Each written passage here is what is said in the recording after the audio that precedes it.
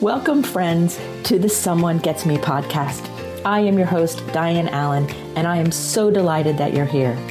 This podcast was created because I believe there is a visionary leader inside each one of us who is waiting to be seen. In each episode of Someone Gets Me, you will hear useful tips from successful visionaries who will share their stories about how being seen has allowed them to take their vision out into the world with action.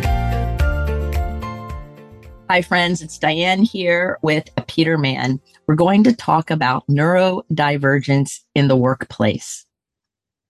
Neurodivergence in the workplace because it's part of Peter's life in a really powerful and meaningful way. Peter is an entrepreneur. He owns his own companies in Virginia, and he is neurodivergent. Yeah, in the real sense of the word, not just throwing the word around for kicks. And he has had to overcome a lot of challenges and obstacles, and yet he maintains a level of success that is very inspiring. So Peter's taking time out of his busy day today to share with us some of his life, some of his work, and maybe tips for some of us who think maybe something might be off, or maybe that we're weird or quirky, and what to do with that. So Peter, thank you so much for coming on Someone Gets Me today with me. I'm looking forward to this conversation because there's so many nuances. So welcome. All right. Thanks, Diane. Yeah, I'm really excited to be here. And so you're in Virginia, and like we were talking about before we started recording, I have a lot of friends there. And so what is your favorite thing about living in Virginia? What do you love about it there the most? Wow. Yeah. So I'm in Southwest Virginia near Virginia Tech. And so I really like the mountains and it's just really clean. I lived in Austin for 20 years, and in a while it was fast paced and fun, and, a lot of tech companies. There's also a lot of traffic, and there's like no traffic here. And so it's just kind of nice. Like you get in your car to go somewhere and you know exactly how long it's going to take to get there. And so it's just, I don't know, it's just small things like that, and just nature and, quietness. It just is just really appealing. Yes, me too. I just moved recently from the Tampa Bay area of Florida, where crazy traffic, craziness, getting more and more angry and weird and crazy. And I was raised in Florida, so I never thought I wouldn't live there. And now I live outside of Winston-Salem, where I know how long it's going to take me to get everywhere.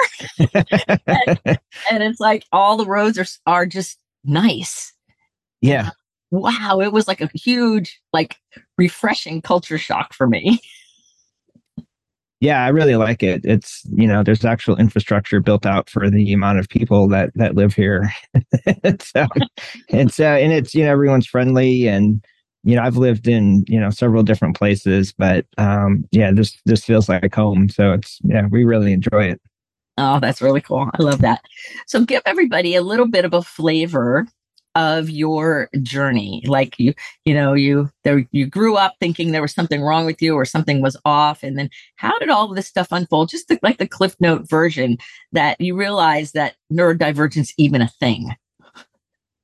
Yeah. I mean, I guess I always knew I was different. I just remember as a child being told, you need to make eye contact. And it's like, I just couldn't, it was just my brain shutting down, or I would just not acknowledge neighbors that would say hi, and I'd be somewhat in my head, and, constantly being told that I was doing things wrong. And I was, never really thought anything was wrong with me, just that I was different. And to me, other people were weird. so, fast forward, until, the last couple of years, my wife was watching the CBS morning show, and they profiled a woman who's autistic and works for the government. And she was describing her hyper-focused abilities and her abilities to see patterns or to see, details and changes. And she's like, "Oh, you need to watch this." And I watched it, and I'm like, "Oh my gosh, that's me." And that kind of put me on a journey of, it eventually led to the diagnosis for, autism.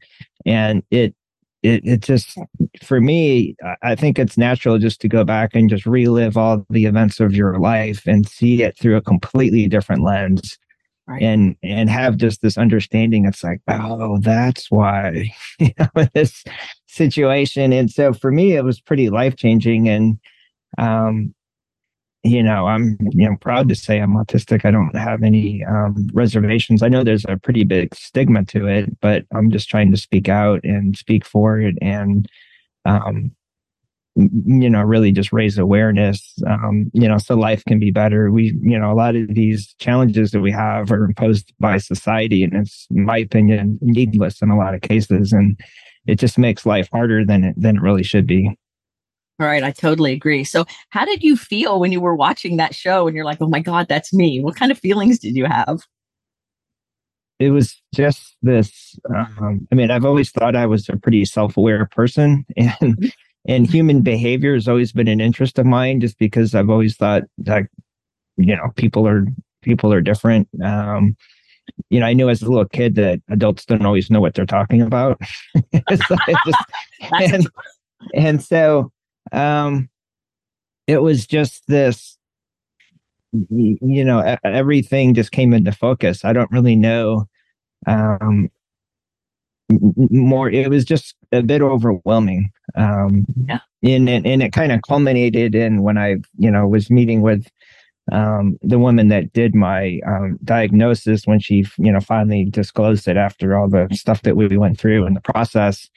And it was just, and she goes, "What do you have to say?" And I was just like, this is a lot. Like, that's all I could come up with. It's overwhelming, I guess, is because it's just, years and decades of experiences that you're just reprocessing.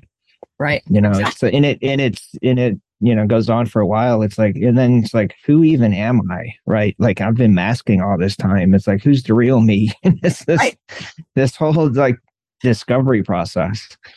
Right. It's like getting to know yourself again, but for the second time. Yeah, exactly. Yeah. Wow. So you were in the military, and I'm really curious about how, now that you know your diagnosis and you understand some of your own processing things, how did the autism you didn't know you have affect you in the military? How did all of that work? Because my understanding, and a lot of people who have neurodivergence, is that, the IQ tends to be higher. There's giftedness going on. You can see things other people can't see. I mean, you have this great company. We're going to talk about that in a minute. All of these things, these gifts that you bring to the table. So how did that affect your military service? Yeah. So I went to college on a Navy ROTC scholarship. And so then, I was required to serve 4 years as an officer in the Navy, which is what I did. Part of it, I think, is a little bit, there's some situations where I don't know if this is being autistic or just being young, but I was like a little bit naive to not realize that we may go to war.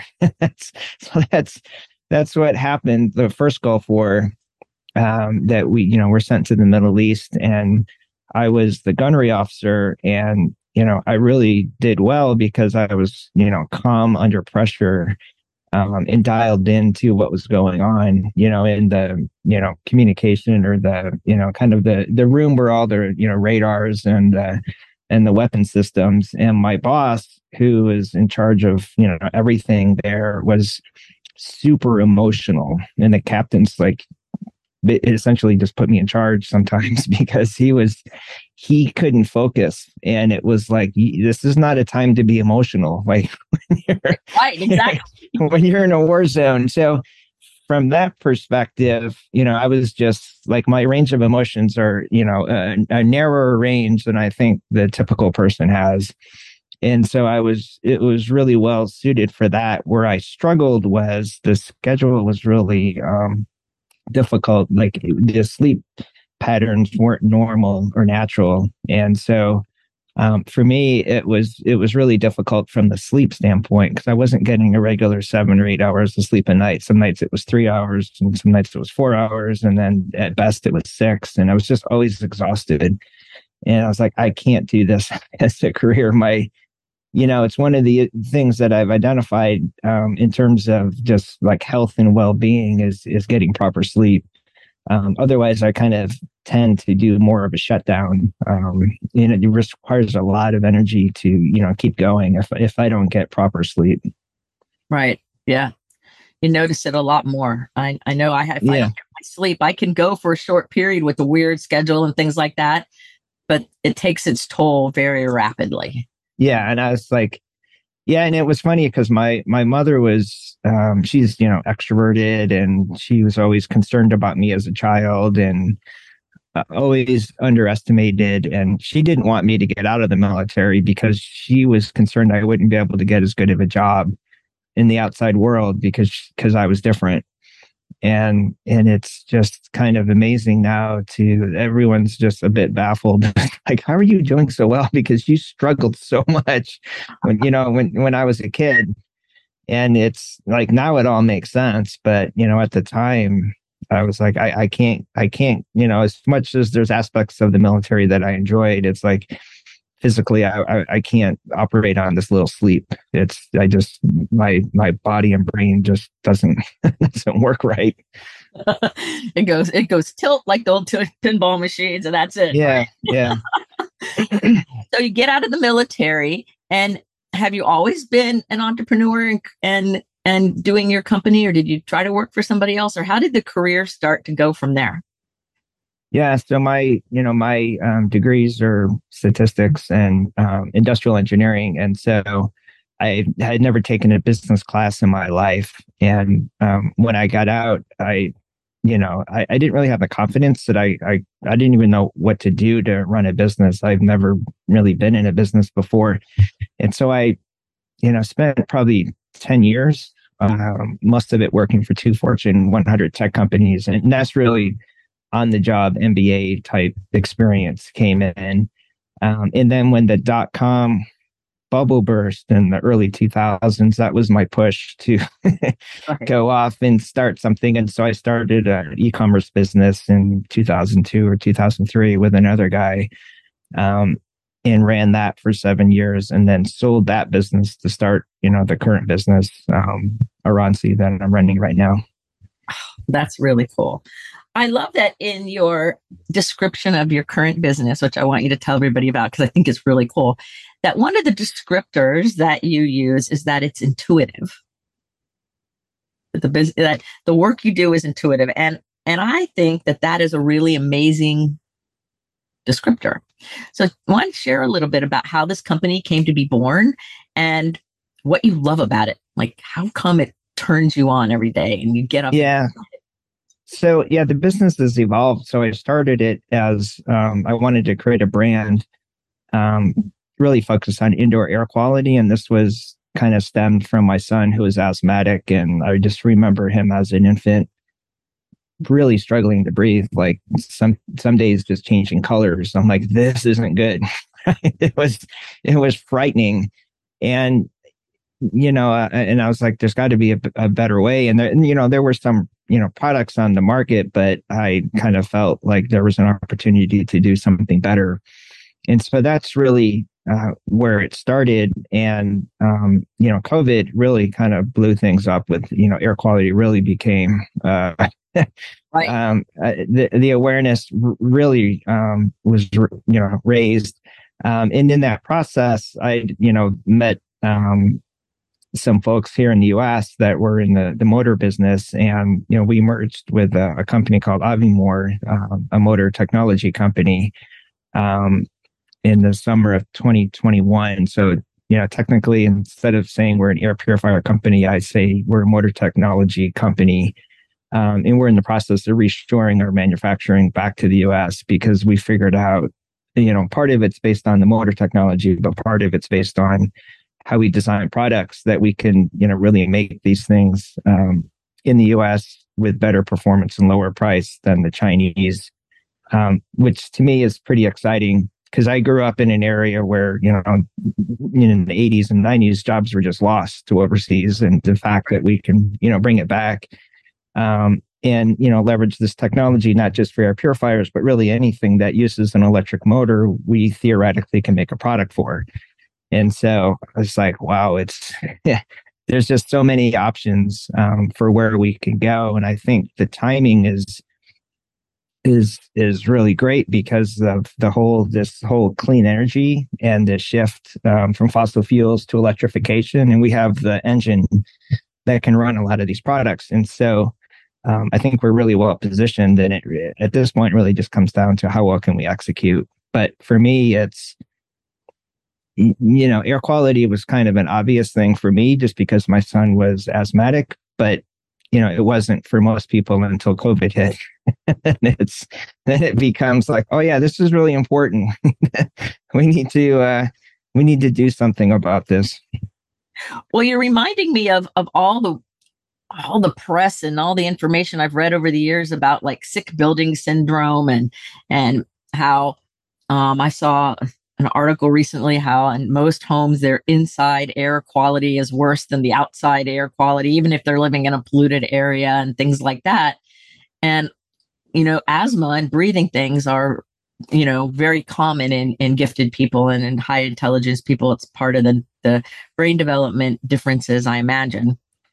And so I think that's a really inspiring place that you started. Like you look at your son like, this can't be, I have to solve a problem. And then you took all of your gifts and ability and created something amazing that now is expanding even bigger. And I just love the feel of that story.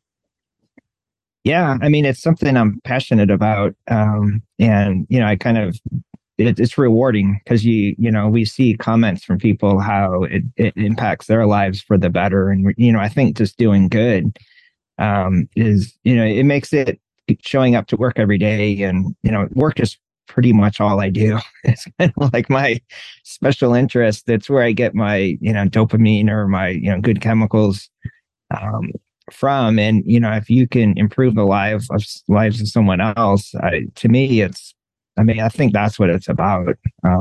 It's just so rewarding to do that, and just really grateful that to have this opportunity.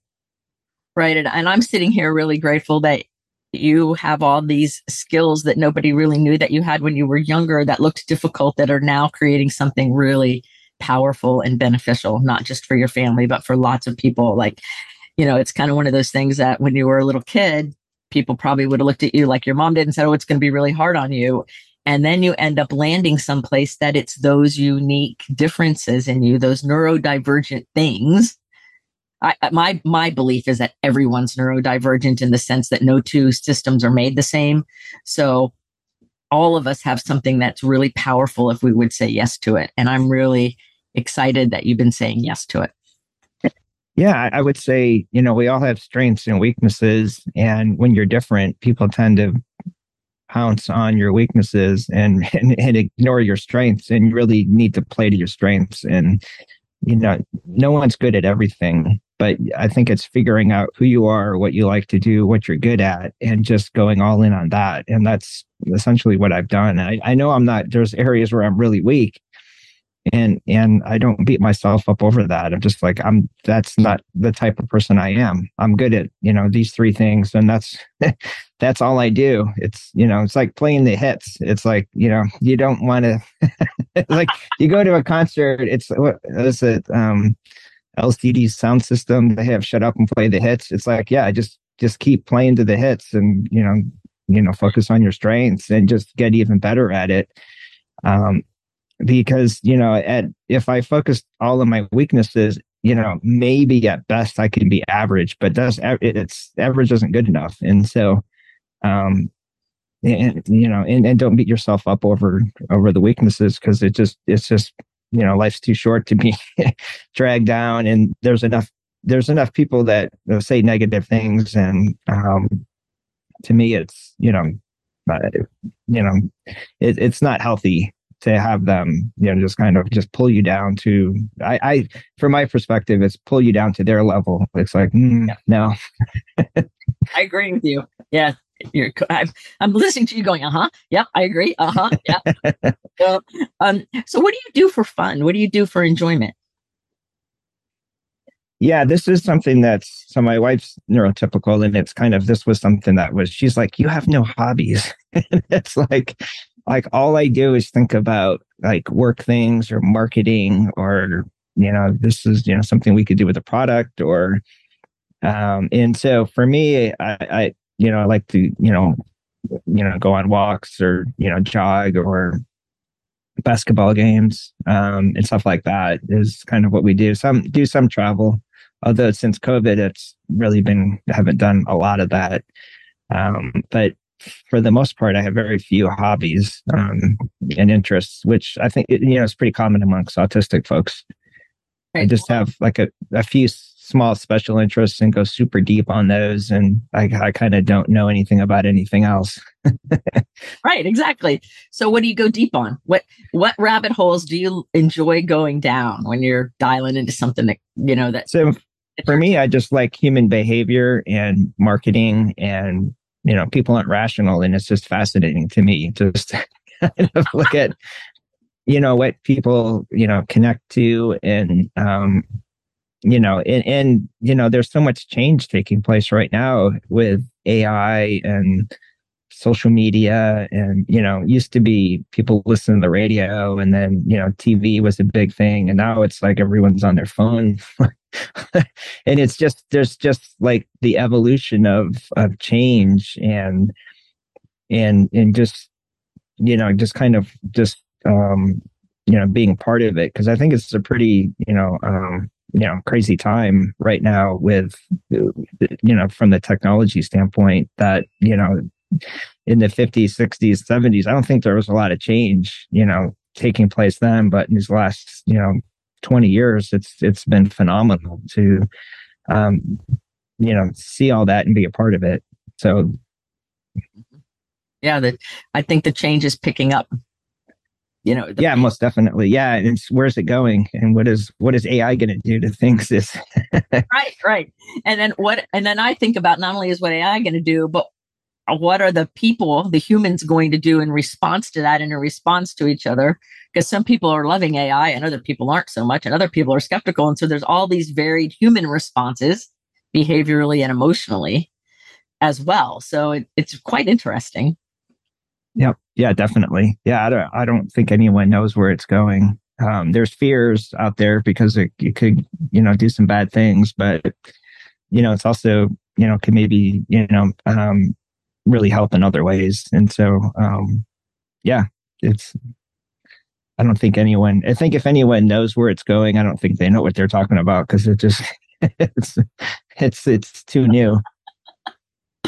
Oh, I love it. So if somebody's listening here and they're finding out that maybe they have autism, or they're neurodivergent in a way, and they're going through that aha moment like you have, that was overwhelming, what kind of words of inspiration would you give somebody who's on that kind of journey of trying to figure out more about who they are?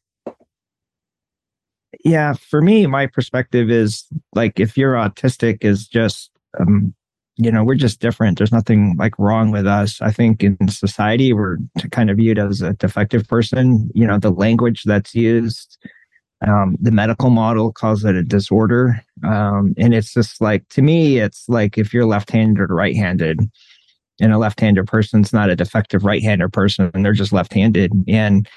And so much in life is about awareness and expectations. At least that's from my simple mind, how I've distilled it down to, and having awareness for how you are and how society is, and then setting proper expectations around things. And often if you set really high expectations, to me, it seems like you're setting yourselves up almost to be disappointed if the bar is set so high. And so, kind of what's realistic. And for me, it's like, what can I do to be my best self is really important, and having awareness for what it takes for me to be successful and to feel good and have energy, manage anxiety, which is a lot of what autism is, at least for me. And I think for a lot of other folks. And, but, at the end of the day, it's just, to me, it's just part of, natural part of biodiversity, and just that's how I see it, and I think that's how a lot of other autistic folks see it. We don't really see ourselves as a person with autism; we see ourselves as autistic adults.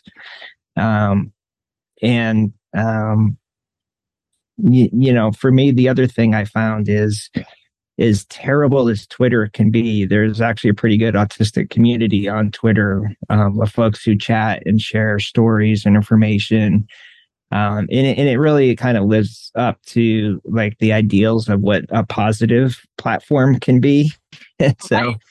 and so like, if you get into the political and some of the other stuff, it's a bit of a mess. But within the autistic community, there's, I learn from other people, and folks share their experiences, or you can throw something out and people will contribute their thoughts or their experiences. And to me, that's been really helpful, because you're not like on an island by yourself. You can actually like, it's still social media, but you're still connected with people who kind of get you. And what I found is the therapists who happen to be autistic themselves, or obviously have the lived experience, have the best insights. And you find some of these people on the social media platforms who are sharing their, their perspectives. And to me, that's just been super helpful in terms of just navigating all this and kind of really coming to the realization and raising my awareness for autism. Because, if you went back a few years, I really couldn't tell you a lot about autism, even though I was autistic. Right. Right. Yeah.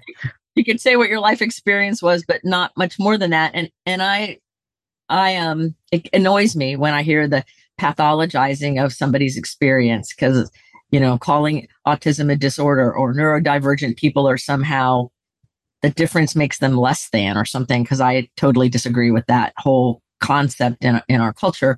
And what I see is that people that have unique, really amazing qualities, and some of them could be autism related and some of them not, have like a unique calling in the world. There's a reason why you and other people were born, whatever the labels are or aren't, in order to bring something beautiful to the world. And so when we look at your life and the fact that you have brought beautiful things to the world because you used your strengths, that's what really matters. It's about following that strength and letting it bloom in a way that really serves yourself and others. And so I think you're a really good example for people. Like if you're out there listening and you're beating yourself up, or worse, you're pathologizing yourself and making yourself sick or less than, it's time to start embracing who you are in a proper, good, healthy way, and love on yourself a little bit and have compassion. Yeah, I agree. I mean, I think it kind of breeds so much of this is confidence and self-esteem. And, for me, I know, like, if I'm having a shutdown or something's off, like I'm operating at like 10-15%. It's a real struggle. But if I'm on, like I am on, and I just kind of, feel like I can compete with anybody, or really accomplish everything I'm setting out to do. And so for me, it's around just managing self health, I guess, or and having awareness as to what it takes to get to that kind of place, the healthy place, because it's so, to me, it's so important. Like I can't really function well if I'm not, if I'm don't have the confidence, and just not, my best self. Right. Taking care of yourself in order to be able to do that. Right. Yeah, for sure. So what's the most memorable food you've ever eaten? Like in your whole life? Like when you look back and go, oh my God, that was something either really great or really awful, but like what pops in your mind? So part of like autism is they call sameness, which is basically we eat like the same things over and over again. The well, I'll give maybe two examples. One is, this is an example of like so from kindergarten through 12th grade, I had peanut butter and jelly sandwich for lunch every day, and at Apple I had the same thing. And then on Fridays, I grew up in New York, and we had a like Catholic influence, so we always had fish on Fridays, and so it was like a fillet of fish.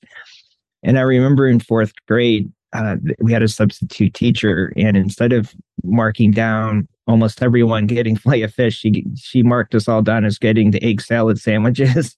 And to me, it was like, what a colossal mistake. Like who? And I think it was because like I had an expectation for like what it was, because we always get fish on Fridays, and this lady just made a mistake and got the order wrong. But I was like, it just struck me as like, I was speechless. Like it just like ruined. It was devastating to me, and it wasn't even like I didn't like eggs. It was just it was part of like the routine or part of the, and then it got changed up, and it's like, holy cow, did that hit me hard? And I still remember it like it was yesterday. And so to me, that was like probably the most memorable because it was unexpected and triggering. And this was kind of probably late 70s. And I don't think, in schools, they were set up to handle autism. They weren't set up to handle me. I got no kind of, I wasn't treated differently than anyone else. And it was just, but for me, that was probably my most memorable meal because it was, it was not expected. Oh, I can tell. You're telling the story, and I'm going, "Oh my gosh!" I could feel it. Like, oh no, I had this image of one time I forget, I was in some restaurant with somebody, and it was a similar kind of thing. I thought we were getting this food, and something completely different came, and my taste buds were ready for this, and then this came, and I'm like, oh no! But I can only imagine being a kid in school, like did not handle it well. No. Especially fish to egg salad. Like, I'm sorry. Yeah, it was like a fillet of fish. I mean, it was really good. It was like, oh. Oh, my word, my word, my word. Okay, so I only have a couple more questions, but I first wanted to ask you if there's anything on your mind that you wanted to share, on your heart that you wanted to share on the show today that I didn't ask about or we didn't talk about. That before we end, I want to make sure you have a chance to share what's important to you that you would like to say.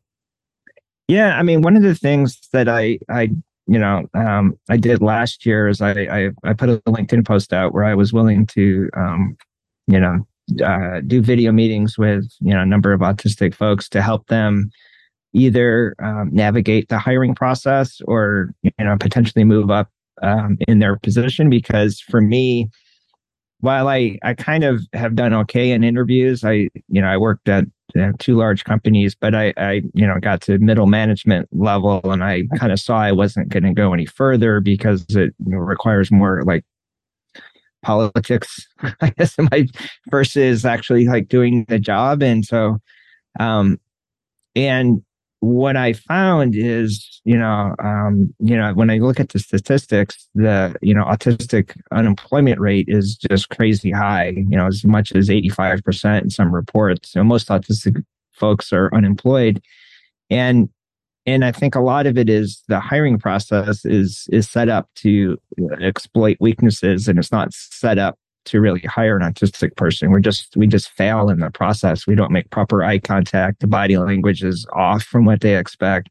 The questions that are asked can be really difficult to answer. And so I've really been and what I found is it's not so much that I think the autistic person's the problem. It's the neurotypical person in the hiring process just doesn't have awareness that their hiring practices are not inclusive, and it's excluding or discriminatory. And so I'm really just trying to speak out to the autistic folks. Keep doing what you're doing and keep showing up. But for the neurotypicals, we need to really change the hiring process. And I was chatting with a colleague recently, and she said that I think it was her husband went for an interview, and they provided like a sheet that had like, this is when you show up, this is what you wear, this is your schedule, this is who you're meeting with, these are the questions we're going to ask you in the interview, so you can show up prepared.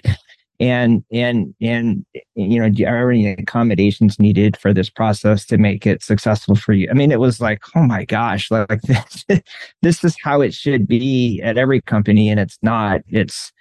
We're in this old school, it's set up really. If you're a social extrovert, you do great in these interviews, or your persuasion comes across. But if you're not wired that way, the interview process is not set up for us. And so anyways, I just try and bring that up because it's not a lot of work, and there's almost no cost in changing it. But it's I think there's just so much that needs to be done there, because autistic unemployment rates are significantly higher than they should be. It shouldn't be that much different than the general population. We're at the other end of the extreme. Right. I totally agree with you. And I'm glad you brought that up. And so your LinkedIn link is going to be in the show notes. So if you're neurotypical and you're not really sure what to do from here and it matters to you, then contact Peter. And if you're somebody who's autistic or struggling or not sure you're autistic, but you have the same kind of questions, I suggest that you go on LinkedIn and connect with Peter in some way, shape, or form and see how that kind of collaboration can help. Because your point about the fact that neurotypical people have as much or more responsibility in all of this as the people who have the diagnosis of autism or the people who are autistic who don't know it yet. All of that is the practices in so many places are antiquated. They're old. They exclude whether they know it or not. And sometimes people think they're doing the right thing, but they haven't expanded enough to realize that their blind spots are creating issues. So you have a great resource in Peter. And so find him on LinkedIn and reach out to him and make sure that you get your needs met and have him answer your questions or see how he can direct you, because he obviously has knowledge about this. So I have one final question for you. That's one of my favorite questions to ask. And that is, if we're going to put a billboard up that the whole world is going to see with Peter Mann's inspirational quote on it, what would you want the whole world to see on that billboard? Yeah, this is so one is I tend to not like to draw attention to myself. I would never have a billboard, but I would say, I mean, this is more work oriented. Is, you know, Steve Jobs had this quote: "The best ideas should win," and to me, that's a very autistic viewpoint, and it's not. You know, this is the way we've always done things, or this is the senior person in the room, or it's like the best ideas should win. It doesn't matter who it comes from.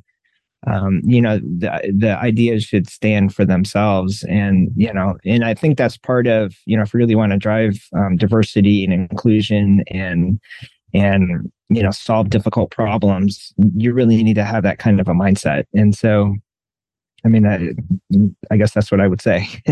Perfect. I love that. I love it. And it so totally goes with how you do the world. So I want to thank you, Peter, for taking all this time out of your busy day in your life to hang out with us here on Someone Gets Me, because what a great conversation. I am really enjoyed my time with you. And so thank you. And remember, everybody, keep your face to the sun so the shadows fall behind you, because you're a rock star. You are here on purpose with a purpose.